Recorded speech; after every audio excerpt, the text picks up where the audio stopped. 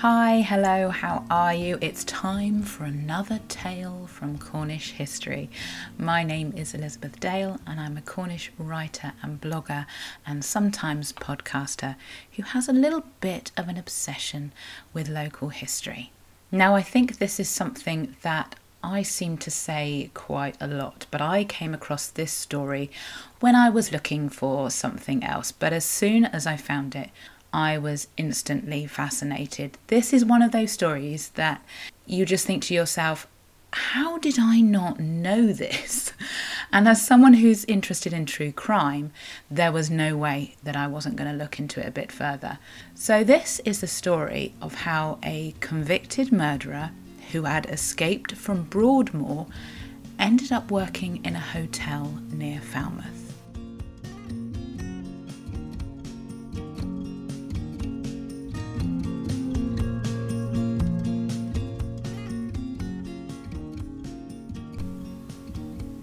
Not far from the tiny village of Morne Smith near Falmouth is Nan Sidwell Manor.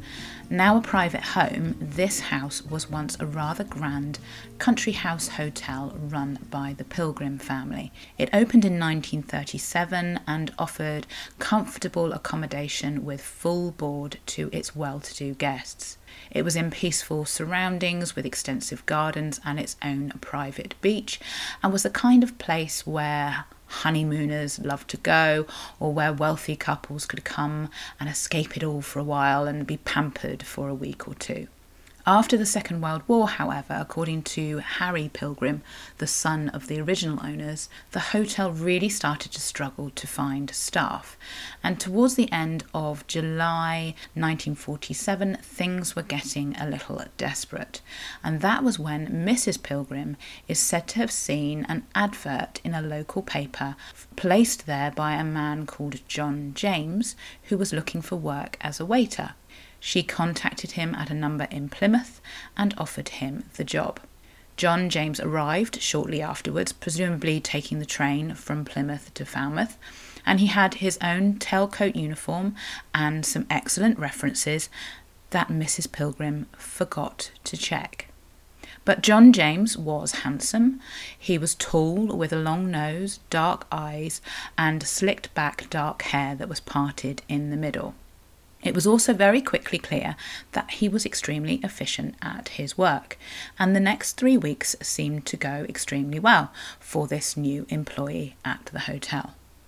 Then, one evening, the police arrived. Apparently there had been a spate of thefts in the area. Someone had been stealing silverware from hotels, and the local bobbies were really just nosing around, checking people's credentials, seeing if anything unusual had happened in the area, if there were any strangers about or suspicious characters. So all the hotel staff identity cards were gathered for inspection, and then someone remembered their only new member of staff, John James. Now, James was in the dining room serving dinner to the guests when the manager came to him and asked him to take a cup of tea to the policeman and then show them his papers.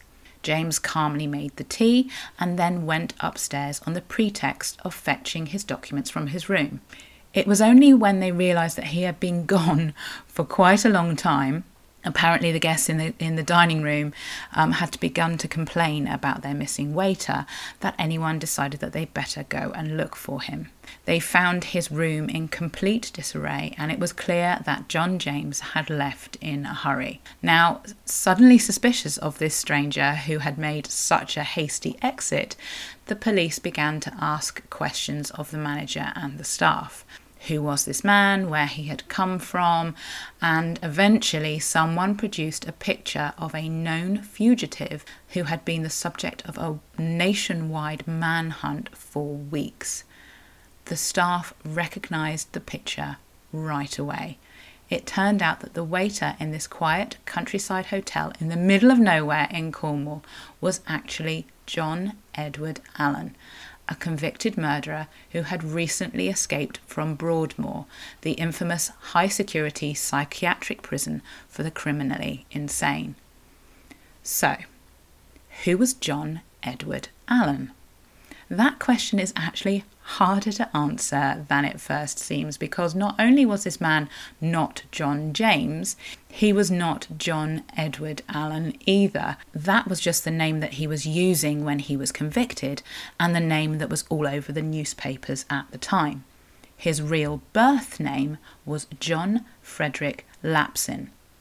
So I think for ease and to try and prevent too much confusion, I'm just going to refer to him as John from now on. So I was actually really surprised to find, when I started researching this case, that despite how notorious it was at the time, and that Allen was the first convicted murderer ever to escape from the hospital, and that he was on the run for so long, there is very little information available about him. So what I've included in this podcast is what I've been able to piece together from various newspaper reports and from a few online articles. So John was born in 1912 in South Shields. And for those that don't know, that's sort of up in the north of England, not far from Newcastle. His father was John Lapsin and his mother was Emily Allen, which was the name that he adopted later in life. This was very much a working class family, and at the time of John's conviction, his father was working in Bolden Colliery, which was a massive coal mine. John had one other brother called James, and he had at least 5 sisters: Renee, Evelyn, Lorna, Ina, and Annie. After leaving school, John joined the Navy, and I believe that his father also was in the Merchant Navy at one time. But John was soon invalided out, and then he joined the Royal Air Force, but he was invalided out of that service too. And it isn't really clear what happened in both cases, but we know from John himself that he had at least 2 stays in what he called a mental home, and that was before the age of 25. So it could be that he had to leave the military for mental health reasons. After leaving the Royal Air Force, he took the name John Edward Allen, so his mother's maiden name.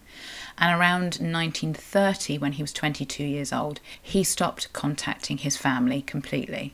In 1937, John was working as a chef in the Lamb Inn in Burford, Oxfordshire.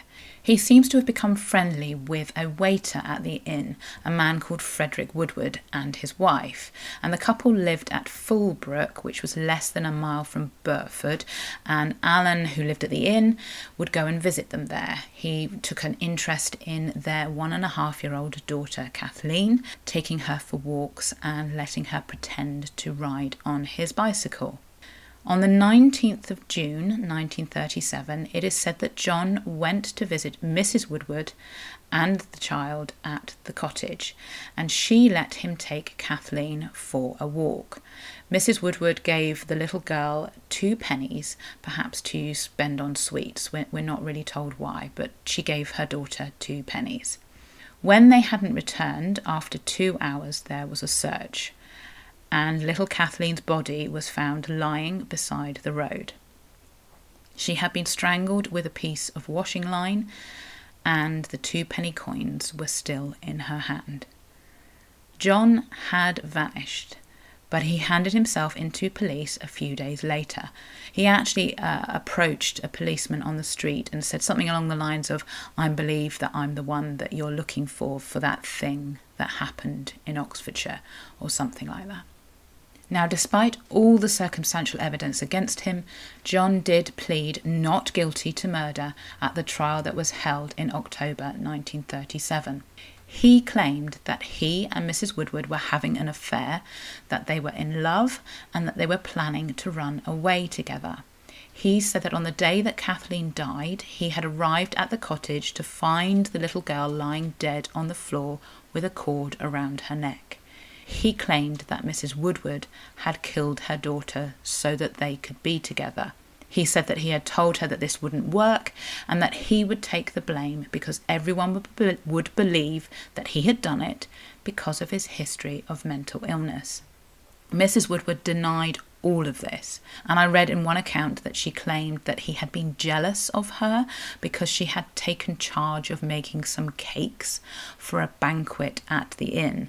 And as chef, he thought he should have been in charge of the catering. But to me, this seems like quite a strange proposal or strange suggestion as to that might be why he had killed her daughter. Anyway, John was found guilty of Kathleen's murder and he was sentenced to death. But in November 1937, allegedly 3 days before he was due to hang, his sentence was respited and he was certified insane and sent to Broadmoor, where he remained for the next 10 years. Now, Broadmoor is notorious in the UK. It is England's oldest psychiatric hospital, opened in 1863. And this is where the most infamous killers in the UK are held. People like Peter Sutcliffe, the Yorkshire Ripper, and Kenneth Erskine, the Stockwell Strangler. And this is where John was sent. And this is where he escaped from on the 20th of June, 1947, 10 years into his sentence. Now, I read various far-fetched accounts as to how he actually escaped, but according to John himself, he disguised himself as a clergyman in a costume that had been used in a theatrical performance that had been held at the hospital. He then climbed over a wall and put on a pair of stolen boots so to throw the bloodhounds off track, and then he just walked away. He was walking down the road when he was spotted by the wife of one of the members of staff from Broadmoor who just happened to be driving past. She saw him, she recognised him and then panicked and drove off. But he knew that she was going to tell someone that she had seen him. So he hitched a ride in the next car that passed and was dropped off in London. There he went into some public toilets and changed out of his vicar costume because he figured that that's what the authorities would be looking for, a man dressed as a vicar. And he was right, because even though he only wore that vicar's outfit once, the newspapers gave him the nickname of the Mad Parson, and this was a nickname that stuck for the rest of his life.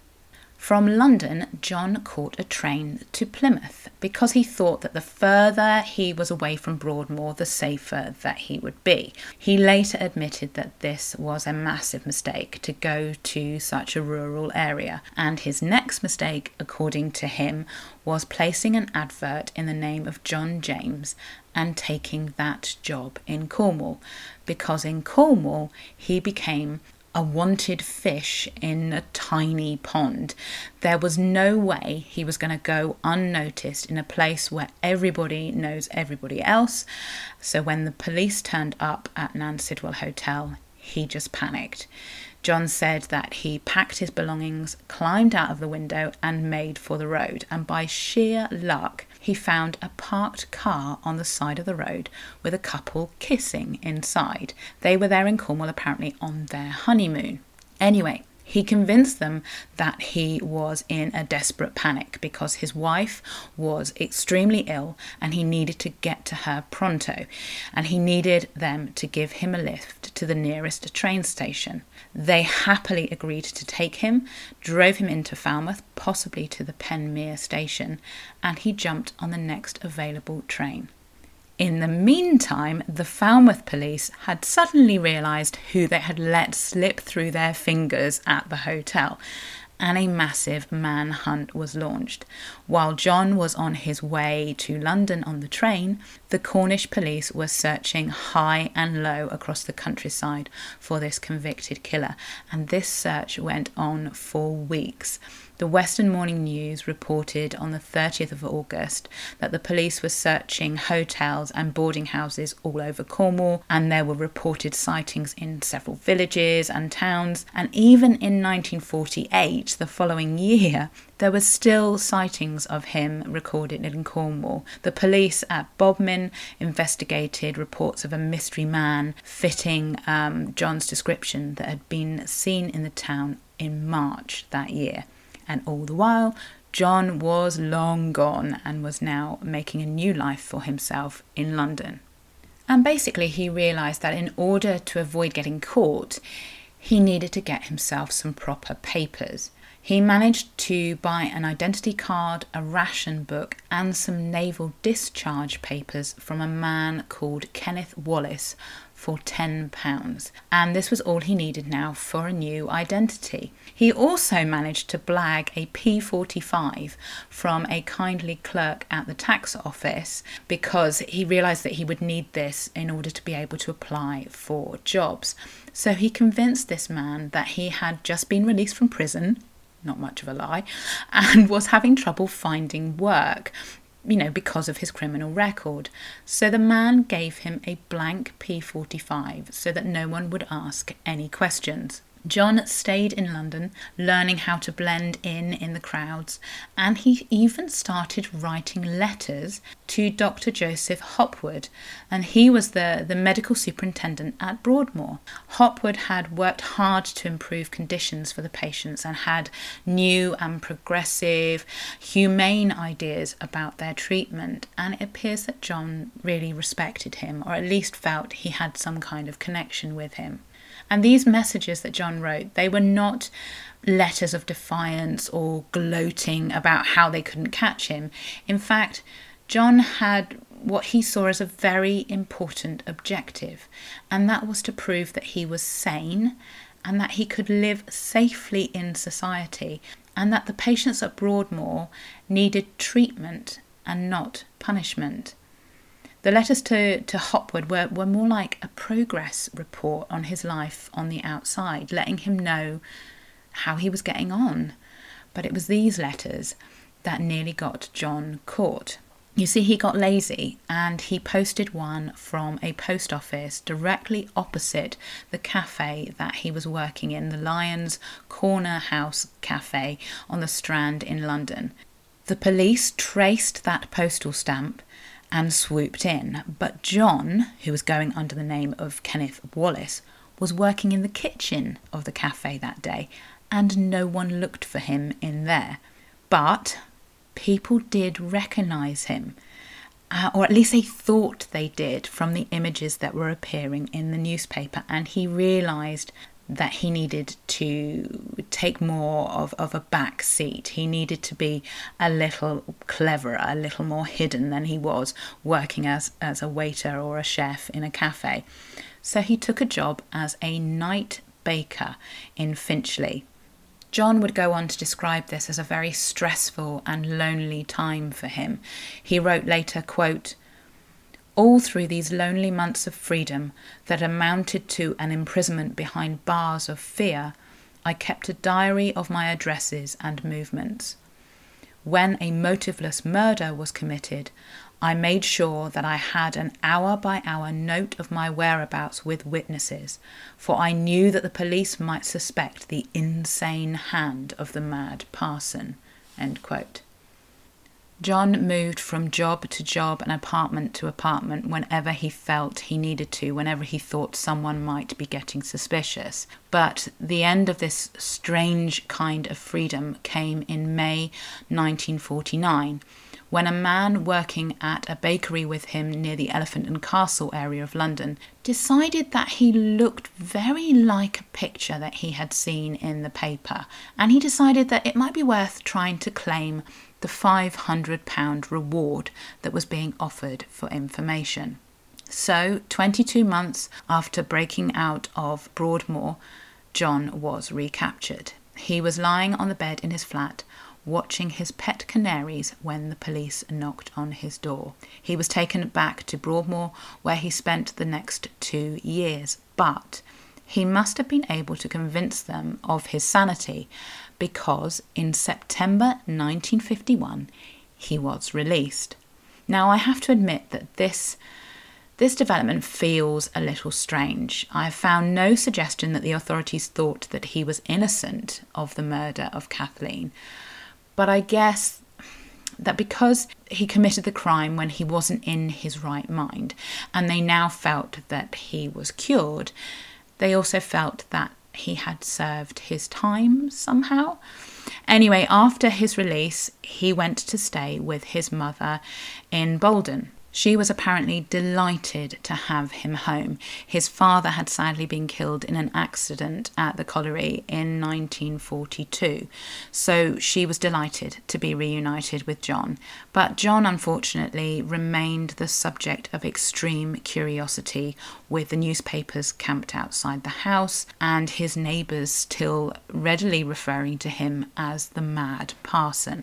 In 1952, John published a book about his experiences under the name John Edward Allen called Inside Broadmoor, and it was a huge hit, but unfortunately it's been out of print for a long time and I haven't been able to get hold of a copy. But some of it was serialised in the newspapers at the time, and quite a bit of the information that I've included in this episode comes from his own account from those newspaper serialisations of the book.